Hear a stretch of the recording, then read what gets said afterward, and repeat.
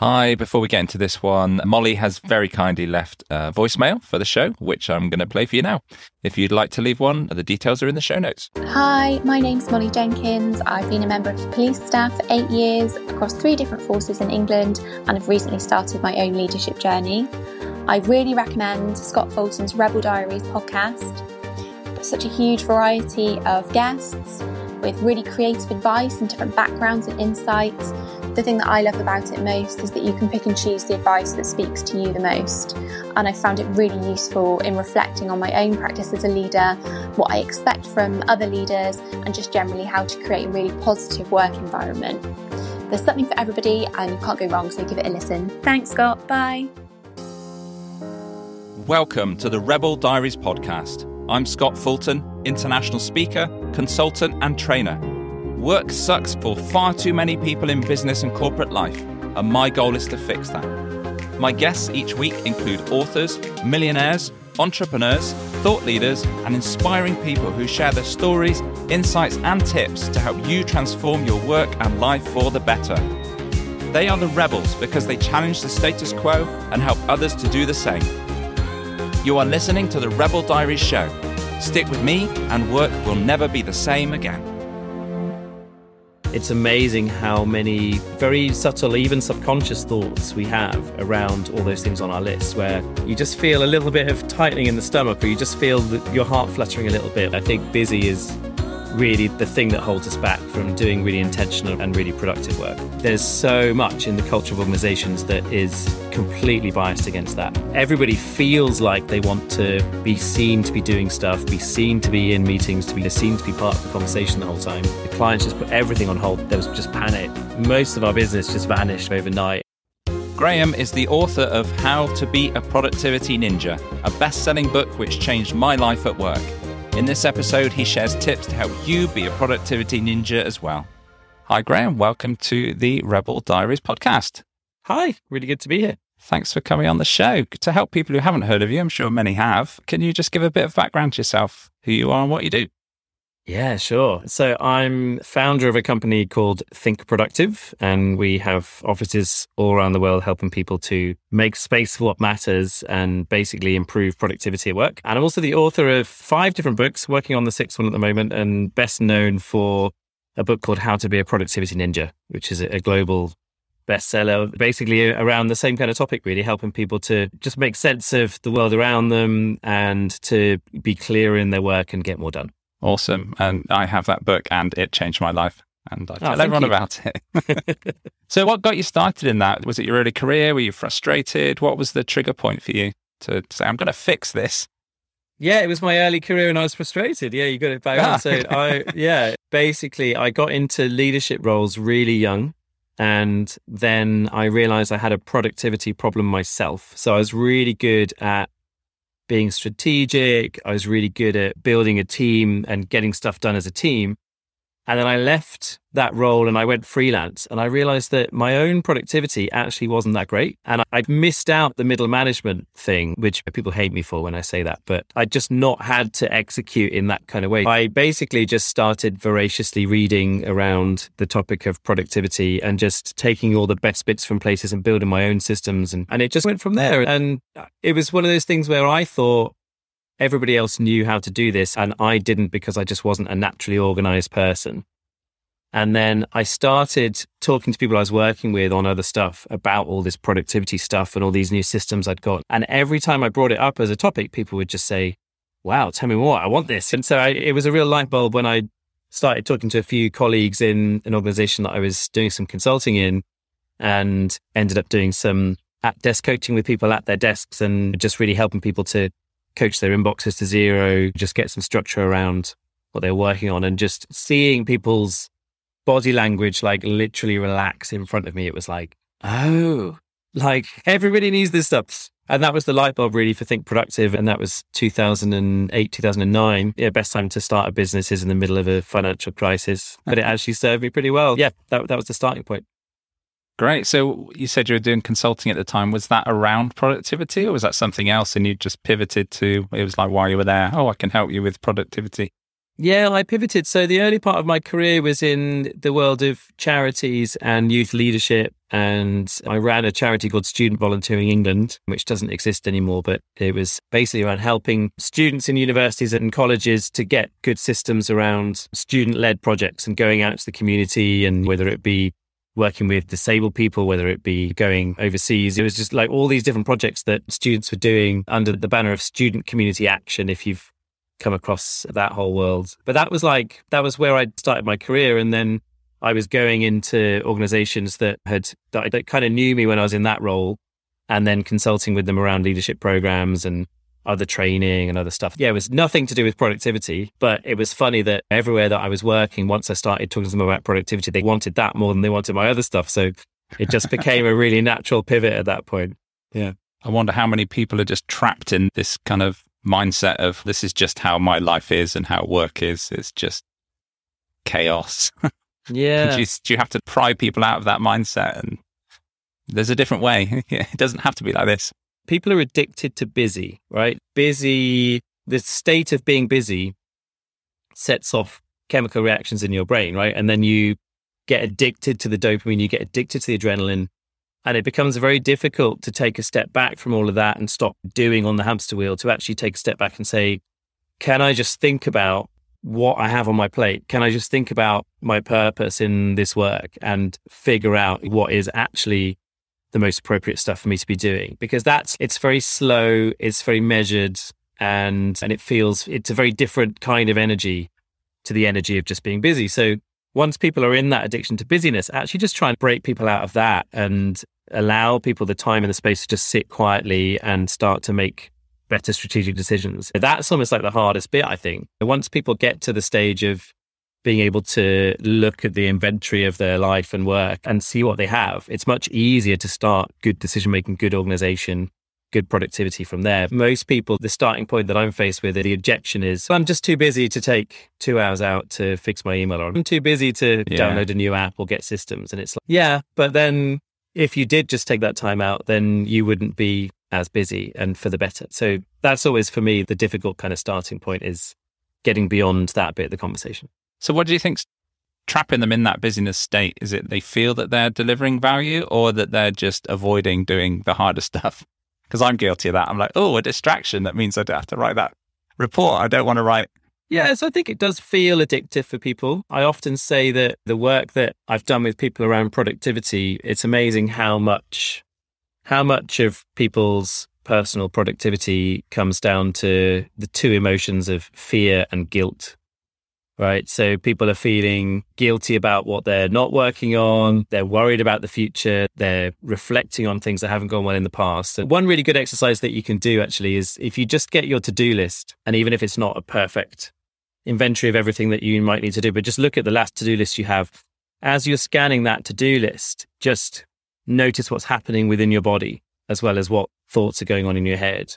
It's amazing how many very subtle, even subconscious thoughts we have around all those things on our lists, where you just feel a little bit of tightening in the stomach, or you just feel that your heart fluttering a little bit, or just a little bit of tensing in the shoulders. And I think sometimes when we can start to recognize that often those are coming from a sense of fear or coming from a sense of guilt, that can be, again, a really good way to just get beyond this feeling of being busy and into a much more kind of mindful and thoughtful way of being around our work. My podcast is called Beyond Busy, and I see busy as the enemy. I think busy is really the thing that holds us back from doing really intentional and really productive work. And you said that's linked to fear. How do you help people, or what tips do you give people to overcome that? Is it the whole just do it thing, or trying to lift the lid on what's causing that hesitation with that particular task? Yeah, I think let's think about where that fear comes from. So a lot of it comes from a part of the brain called the amygdala, often known as the lizard brain. And I'm really influenced by Seth Godin's work on the lizard brain. There's a really good YouTube video you can look up, which is Seth Godin talking about the lizard brain. But basically, the thesis of that is to say that the lizard brain is the part of the brain that gives us fight or flight, but it's also the part of the brain that, instinctively wants us to blend in and not stand out, to be part of the tribe, to not risk any kind of alienation. And then when we think about work, the lizard brain is prevalent the whole time. So if you think about anything that you're doing that you're handing in to be judged, whether that's a report, whether that's me pressing send on the latest book draft that I'm sending to my editor or whatever, Like a lot of our work gets judged, and a lot of our fears are around our own judgment, how are we performing, how are we perceived by peers and so on.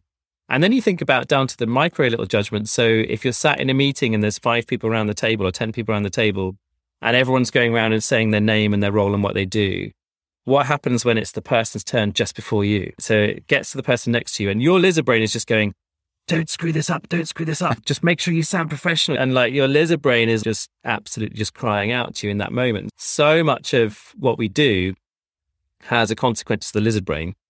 And so then it becomes about how do we then manage that lizard brain? Because that's really where the fear is. And I think there's various different ways. So you can also, if people have come across the chimp paradox, you can kind of substitute lizard and chimp as basically the same thing. They're describing really the same thing. And one of the things that Steve Peters says in the chimp paradox is basically take your chimp out for a walk until it just gets tired and then there's nothing left for it to give. And what that's about is just like verbalizing those things out loud or writing down on paper, like here are all the things that could go wrong. And after about 10 minutes of doing that, you realize, oh, I'm actually just free to just get on and be productive now. And so sometimes I think we have to take on those strategies really as a way of saying, how do I silence the lizard or kill the lizard for today or just figure out a way to cheat it and get around it? And do you know what? If I had like the perfect answer that works every time, then yeah, I'd be a lot richer. And I think that's, for me, what makes productivity interesting as an area is that I think humans are inherently weird, right? We're all weird.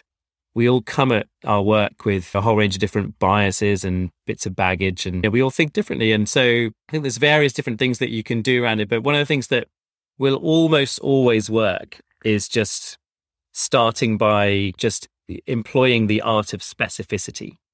So getting really clear about what does the end point look like, so the desired project outcome, and then what's the next physical action that I need to take to get towards the outcome. And when I say next physical action, I'm talking about getting really specific around physically, what am I doing? So, for example, chase up Dave. That's not a physical thing that I can see. Write email to Dave. I can see that physically happening. Or call Dave or speak to Dave. Whereas chase up doesn't really have that same effect. So getting down to the absolute kind of bare essentials of like, how do I actually describe this? How do I picture this in my mind? Because once you can start to do that level of granular thinking about each of the tasks on your to-do list, when you look at your to-do list, it's really easy to know what to do next. And much harder to procrastinate at that point. But the real trick to that is doing as much of the thinking on your to-do list before you actually write it down, rather than having really vague, people have stuff on their to-do list like, appraisals or mum or whatever. And it's, what does that mean? Like partly it's actually probably a project rather than an action. And then it's not even an action that you can do because you haven't spelled it out in terms of next and physical. So I think once people just get a little bit more specific around the stuff that's in the world, that in itself is a really big sort of counterbalance to the fear that the lizard brain will give us. And the other thing the lizard brain gives us is like laziness, right? Sometimes it's just, especially on a really hot, sunny day like it is today, the lizard just wants to lay in the hammock and sit in the sun. So we have to be aware of that's part of us that we have to deal with too, right? When you were describing that, I thought of procrastination as well. I'm a terrible procrastinator and I've always tried to get to the bottom of it. Is it about being a perfectionist or is it avoiding that judgment? I guess that's all intrinsically linked as well, isn't it? Yeah. And again, I think it's harder to procrastinate when you have a specific starting point. Often procrastination is part of the root of procrastination is about avoiding the fear of the blank page, right? So before you start and you have nothing, then suddenly that's a position of fear. Whereas if you have, okay, I've written 3 ideas in a Word document, I'm just going to go and open Word and start with that page. If you have that, then you have something to play with. And so I think often, like procrastination is much harder if we've just done the first 1% of something and we know where to pick things up. This is my favorite writing tip actually when I'm writing books, because it's really hard sometimes to open the document and get started when you're writing, especially something as long as a book. And actually, part of what they call writer's block is actually lots of other things. But a really nice little tip for anyone writing anything, whether it's a report or even a long email or whatever, is if you're going to get up and go to the loo or make a cup of tea, do that when you're halfway through a sentence, which is one of those things that runs counterintuitive to what we taught at school, which is dot all the I's, cross all the T's, like complete. But of course, if you come back having made your cup of tea and you're halfway through a sentence, it's so easy to know how to get going. It's almost impossible to procrastinate at that point. So it's a really nice little thing that I use myself. And weirdly, I only learned that one about 2 years ago. And so I just think, oh man, how much easier would all those other books I've written have been. But yeah, so you just leave it halfway through a sentence, go away and do what you need to do. And then when you come back, it's cool. I know where I'm up to. I know what's going on next. Finish the sentence, you're back in and carry on. And do you think your subconscious is still working on that then while you're doing other things? Is it almost, right, I might write this next, but you're not thinking about it? Yeah, I think so. I also think not that it's a good idea to use your subconscious strategically or rely on your subconscious strategically. Most people don't get their best ideas when they're sat at their desk. They get their best ideas when they're out walking the dog or in the shower or running. And so I will sometimes, if I've got a really knotty bit of the book that I'm thinking about, I'll just immerse myself in that before I go for a long run. And then when I'm on the run, it's not necessarily that I'm like trying to work on it, but sometimes just things just pop. I think often the brain, I think, is doing its best work when we tell ourselves we're not at work. Yeah. And I don't think you can rely on that and make that a strategic choice, but I do think you can do a couple of things. One is you can be conscious of the stuff that's unclear or knotted. And two is you can make the space to still go and do the run or still go and do the walk. Even when you feel busy and feel like you shouldn't get up and you shouldn't leave your desk, but you need to be around or whatever, make that space. And I always think there's very many times in a working week where I'll say to myself, oh, I shouldn't go out for a walk or I shouldn't go for a run or whatever. And I could regularly, even though I know all this stuff, count those up as that's me feeling guilty for stepping away. And I can also say that never have I gone for a walk or a run and not come back and said, oh, that was worth doing. Like, it's always worth doing. So that's like the difference between like the logic part of the brain knows that it's going to be a useful thing. And then still the lizard brain's just shouting louder, stay here, do more, don't go for a walk. You don't have time. You're too busy. So I think we have to just really be mindful and conscious of those thought processes and those biases and just the power that the lizard brain has over us. Yeah. And that's half the battle. And actually it still isn't always going to lead you to the best solutions, but it's a great place to start. Yeah. Yeah, I like that. I'm going to take that one. In terms of the whole office environment and productivity, I've always thought, well, not always, but when I've been thinking about it more recently is around the whole industrial age thinking. It's about the amount of, because I used to manage teams of developers and some developers get treated really badly. It's, oh, you should be writing more and more code, when actually, no, it's the discussion time is actually really important. The problem solving time is not about producing stuff. It's about the value you deliver. So do you think there's still a culture in organizations of managers thinking, be more productive, just produce more widgets? What are your thoughts on that? You still finding that? Yeah, there's a couple of quotes that I really love around this. One is, there's a quote by Henry Ford where he says, thinking is the hardest work there is, which is the probable reason that so few engage in it. And so I think we are naturally biased against the idea of quality thinking. And it comes back to that addiction to busyness stuff that I was talking about before. And then there's a quote by Peter Drucker, the management guru, where he says something like, I'll probably butcher this one, but it's something like, there's nothing more infuriating than doing something efficiently that didn't need to be done at all. And so I think within all of that, the thing I'm a big fan of is like thinking of the 80-20 rule and thinking about looking at what's on your plate really ruthlessly and trying to say no to as much stuff as possible. I think no is a much bigger friend of productivity than yes. And actually it's about honing and choosing the right stuff to do rather than trying to do everything or trying to multitask or do 100 things. And for me, it's about doing a small number of things, but doing them really well. And I think there's so much in the culture of organizations that is completely biased against that. So yeah, like you're saying, like presenteeism, just the idea of people, everybody feels like they want to be seen to be doing stuff, be seen to be in meetings, to be seen to be part of the conversation the whole time. And actually, I think often the job of managers and leaders is to get out the way and give people the time and the space to do the thinking for themselves, to come up with the ruthless lists of here's the stuff that would be good to do, but let's not do it. And actually give people the autonomy to work out what is going to add the most value. So I think, we're often in this state of presenteeism. And I think it's probably been in some ways like exacerbated by the whole working from home COVID period as well, where I think people were even more freaked out about that. People are feeling guilty and wanting to feel like they're present and show themselves to be online and all that sort of thing. And then also just in terms of how managers are dealing with, and I've seen it go lots of different ways, right? And there's some really nice examples, I think, of organizations that have really settled on much more trusting working practices, I think, as a result of COVID. But I've seen it also go the other way, where you've got people installing monitoring equipment on PCs so they know when people are clicking and all that sort of thing. So I think what's been interesting is that I think COVID has definitely started those conversations, and the kind of post-COVID world has started those conversations around what is the relationship between me as an employee and my employer, and also just what does leadership look like in that kind of context. Yeah, the company I was working for before I set up my own business last year there were people, you see they're online, it's the dreaded green dot, isn't it? So you go, they're available. So you message them, got a minute, and they might not answer straight away. And then they come on the call and they say, sorry, I was going to the toilet. I'm like, please don't apologize for going to the toilet. But you would have that culture. People would feel, from what I saw, it wasn't actually being driven by managers, or it was just people felt this. If I'm not sat on my screen with that green dot, the system is going to know that I'm not. We weren't like that when we were in the office. You'd go for a walk, you'd sit on a bench and chat to a colleague about work. You wouldn't have to be in front of the screen the whole time. So, yeah, it's quite sad that it's gone that other way for people.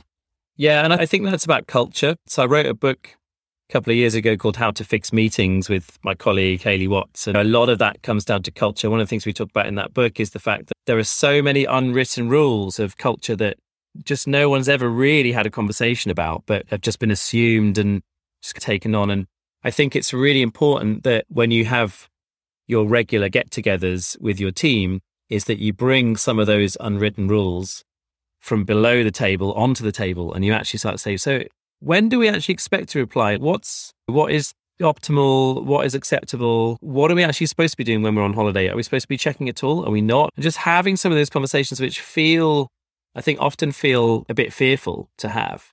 And generally what happens is everyone avoids being the person who puts up their hand or sort of makes the first move. But then once you bring these things up as issues, half the rest of the room just goes, oh, thank goodness we're talking about this, because I've had exactly the same thing, and they'll thank you for it. So I do think there's a real need to bring some of those unwritten rules and some of that cultural stuff just more consciously to the table and actually just get some clarity around it. We've done a lot of work at Think Productive as well about etiquette around email and etiquette around messaging systems and stuff. And I think the pattern that I've seen is generally people at more junior levels of the organization have a higher expectation around, I just need to get back to people really quickly, because they're at the junior level. So they're more fearful about, they've got more bosses to be fearful of for a start, and they're more fearful about doing a good job. Whereas as you go up the sort of chain of command, those at more senior levels tend to be a bit more relaxed about saying, oh, actually, no, like, what, you think I need to have a response every 3 minutes? No, like, it's fine for you to take 3 hours if that means you're doing really great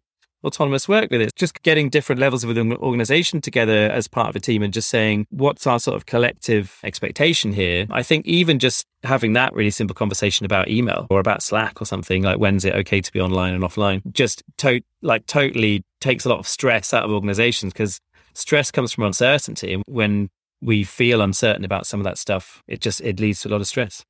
Yeah, and I can see how that culture would just spread. If someone joins an organization quite new and then they see that their boss has sent an email at, 5 a.m. or at a weekend, they're going to think, oh, am I expected to be sending emails to the weekend? And as you say, what you've described as these conversations that don't ever happen, the unwritten rules, that needs to be transparent, and the boss needs to set a delay so it doesn't deliver until 9 a.m, for example, that kind of stuff. Yeah, it's my favorite button in Microsoft Outlook is if you go to the send and receive tab in Microsoft Outlook, and there's a button called work offline. And basically you just click that, and it means that you can work on all your stuff. You can even send replies, you can press send on them. And then until you go back and click work offline again and go back online, it's all just stuck with you. So you don't get anything new coming in, and nothing that you're doing goes out. But that's great. If you want to work at 7, 8 o'clock at night, you've got kids and that's your time, knock yourself out. But just know that if you're a leader or a manager, like, you're setting the expectation if you're replying at that time. And really, I think it's so important for people to switch their brains off and get rest and recharge. And again, a lot of it comes back to guilt, but we need to see rest and recharging as an investment in our future productivity, and therefore a good thing, and not something to feel guilty about and we need to jump back online. So yeah, I think there's lots that you can do that will just role model that in a good way too. Yeah. I'm glad you brought up meetings, as well as emails and interruptions with instant messaging now, which obviously has added a new layer of chaos to people's distractions. The amount of meetings that are just completely such a waste of time in organizations. I won't name the organization, but a whole day was dedicated to senior meetings. Like the whole day was back-to-back meetings. And people are like falling asleep, losing the will to live. And they walk out going, I only needed to be there for 5% of that. Yeah, for sure. When we wrote the book, How to Fix Meetings, and Hayley is our lead really when it comes to meetings and facilitation. She's just like the person with the most sort of passion and energy for that topic within the company. She's our subject matter expert. But we were sat there writing this book and we were thinking to ourselves, so there's two things here. One is we should all have a lot fewer meetings, right? So we should just, lots of things that pretty much every organization, I'd include my own organization, there'll be times where a meeting is set up because someone sat at their desk and they're like, okay, I want to make progress on this. How can I make some progress? Oh, well, if I've set up a meeting, then something's happening. So people set up a meeting rather than make the harder decision around that project, or rather than doing the harder thinking that needs to be done, it just gives the illusion of progress. And so you end up with this thing where there's all these recurring meetings, there's all these other meetings that go in. So we had this thing where, on the one hand, we wanted to write a book that said, how do we cut down on meetings? And on the other hand, I do think sometimes a meeting is, not only is it the best solution, but it's actually, I think meetings are beautiful. I think there's something really beautiful about people coming together and sharing attention, especially when you set them up with ground rules where they're not checking IM, like you say, and their mind is fragmented. And how often do you give somebody else the gift of your fullest attention? And so when you've got a meeting like that, where you've got, let's say, 4 or 5 people and they're all really listening in a really hyper attentive way to each other and really taking stuff on board, and perhaps there's some really difficult, very emotional conversations going on and so on as well. Like, I think there's something so beautiful about that. And so we didn't want to write a book. I kept saying to Hayley, we need to do both in this book, and it's really hard. So we actually came up with this little model in the book, which is like the yin and yang of meetings. And so the yin is the energy of listening and reflection and cooperation. And then yang is the energy of doing and like cutting through. And they're totally different energies. And so you need both of those things, both within every meeting, you need both of them. And also as a culture, you need both of them. So you need to have that kind of yang energy of cut meetings out, just get on with the doing. And you also need a little bit of that yin at the same time. And once you have them in balance, then I think that's where organizations are onto something good. And the yin and yang symbols, it became this really perfect thing for us, because when you think about it, so the seed of each is within the other, right? So the spot in the middle of the yin and yang symbol. So like in the middle of a meeting, which is very yin energy, it's very discussive or whatever, you need at some point someone to say, what are the actions? You need yang, like in the middle of that. And then likewise, even when you're just in a sort of culture of complete ignorance and you're saying, we're not doing meetings, just get on and do your stuff, you need a little bit of your energy and a little bit of your attention to just be scanning the horizons to where a meeting might be needed or where the niggles are going to get too big. So it, for me, felt like a really good way to describe that sort of central dilemma of what we had with that book, which is let's make meetings really great and also let's ditch most of them. We kind of needed both. Yeah. They've got to have a purpose, haven't they? One of the tips one of my ex-team members said, and we started to implement that in the meetings we were running, was every agenda item was a question. Yeah. So it's actually required you to have an answer rather than just a vague line that's just, to your earlier point around like your to-do list, just write something that's vague. Actually, what's the decision that needs to be made? And then it keeps you focused. So that thing about the questions, I first came across that from Nancy Klein's work and her book, Time to Think, which she's quoted a couple of times in our book as well. And there's a couple of really nice bits that she has that have been very influential for me. One of them is you always start a meeting with an opening round. So let's say there's 6 people. You just say like your name and how you're feeling. And so generally the thing is like your name, how you're feeling today, and then one thing that's going well. And she says the reason to do that is it's always really important, first of all, for everybody to speak at the beginning, so that if they've got a niggle or something that they feel like they need to say, or a worry or like a really daring idea, they've already spoken, they're already warmed up, they're already in the room. Whereas if that's the first thing that they're about to say, they're just going to hold on to it. And often those things are like the most critical. And then also to finish it with the one thing that's going well is because then everybody in the room has begun the meeting with a positive reality. And everybody is an expert in their own lives. And there's always one thing that's going well. So you can always find something. And do you know what? We had this really influential, pivotal meeting at the very start of COVID. So our business is doing workshops in companies.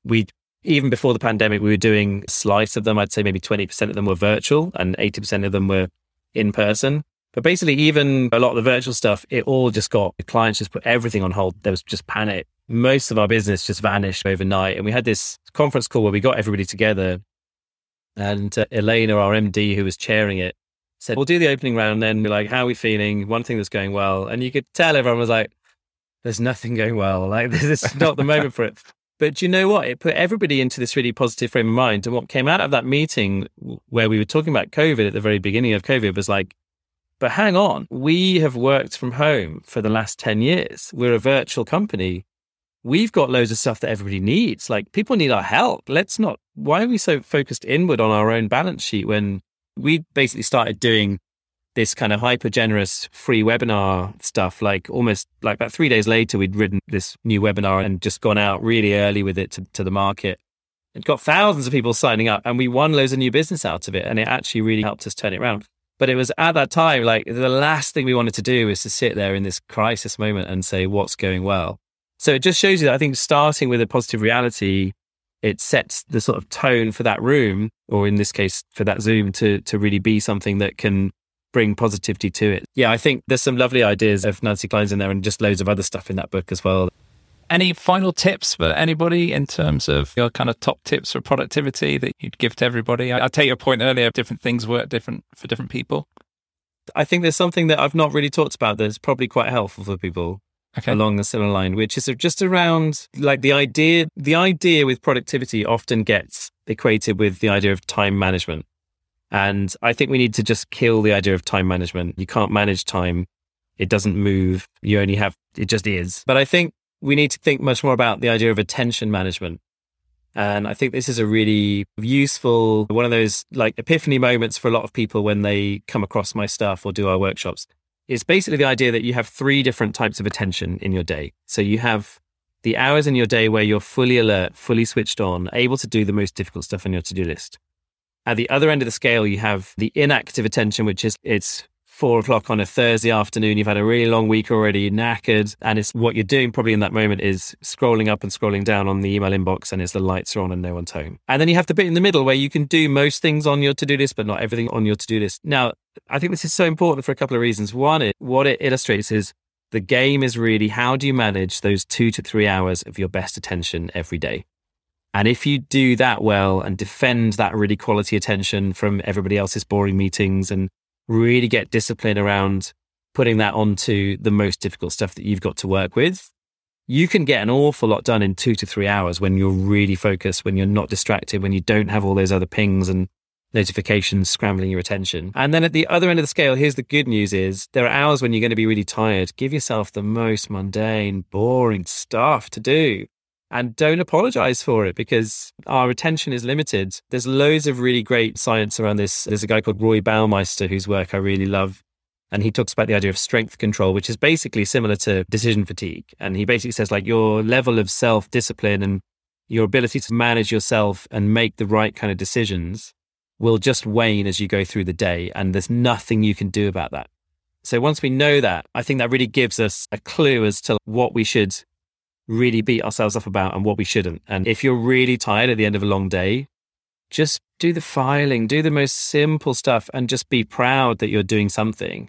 And then be really disciplined at those hours where you have the best attention to make sure that you're using that to do great work. And for me, that's what's interesting about it is that I think otherwise we get to this point where like people get really perfectionist about every hour of the day. And I just think life's not like that. It's like, it's what you do with those 2 to 3 quality hours that really count. Yeah, that's really interesting.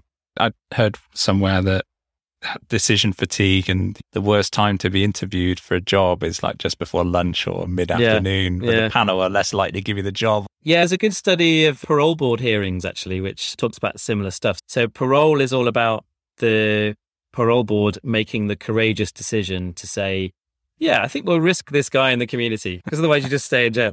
So it requires to get you are going to be granted parole requires a really proactive decision. So basically you want the parole board hearing first thing in the morning, or you want it just after lunch when they're refreshed again, but you don't want it just before lunch or at the end of the day. And there's amazing like graphs that will, you can look that stuff up online. But yeah, all very similarly based around a lot of the Roy Baumeister ideas. And I just think that stuff's really fascinating. Yeah. Awesome. Thank you. So one of the questions I ask all my guests is if you could take one book to a desert island, what would it be? Oh, wow. If I could take one, just what? The whole just the one. And I don't get the rest of complete your works of Shakespeare and the Bible to take with me. Oh, wow. Do you know what I'm going to say? Oh, man. I'm going to say there's a book called, I've got it just here. See if I can grab it.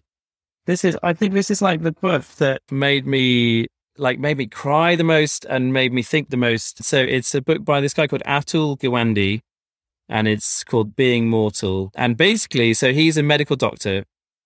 And in this book, he talks about how it's basically a book about how to die with dignity. And so his thing is when you're dealing with cancer treatment, for example, it's like, how do you make the decision between chemotherapy might give you another 6 months of life, but what would the quality of your life be?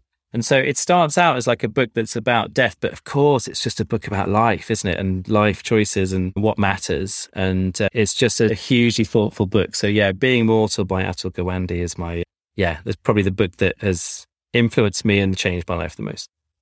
Brilliant. Thank you. I'll put a link to that in the show notes. So if anyone wants to work with you, how do they get hold of you? Yeah, really simple. So just go to grahamallcott.com/links. And then everything I'm doing is on there. So I do once a year, I do a thing called 6 Weeks to Ninja, which is coming up in the autumn, which is a kind of live 6 weeks on a one evening a week kind of basis on Zoom, talking people through all the stuff in Productivity Ninja. I have a weekly email that goes out called Rev Up for the Week. It goes out at 4:05 p.m. I don't know why it's 4:05 p.m. I just chose that once every Sunday evening, and that's free. And basically the links to all of that and all my books and everything else, it's all at grahamallcott.com/links. Perfect. I'll put that in the show notes as well. Thank you, Graham. It's been absolutely fascinating chatting to you. Thanks for being on the show. Pleasure, Scott. Thank you so much. A big thank you for listening to the Rebel Diaries show. Your time is precious, so thank you. It is appreciated. The show has a new Facebook group for you to engage with others, discuss topics, and let me know what you think of the show. There's a link to the group in the show notes, or search Facebook for Rebel Diaries Community. It'd be great to see you there. Until next week, take care, be a rebel, and deliver work with impact.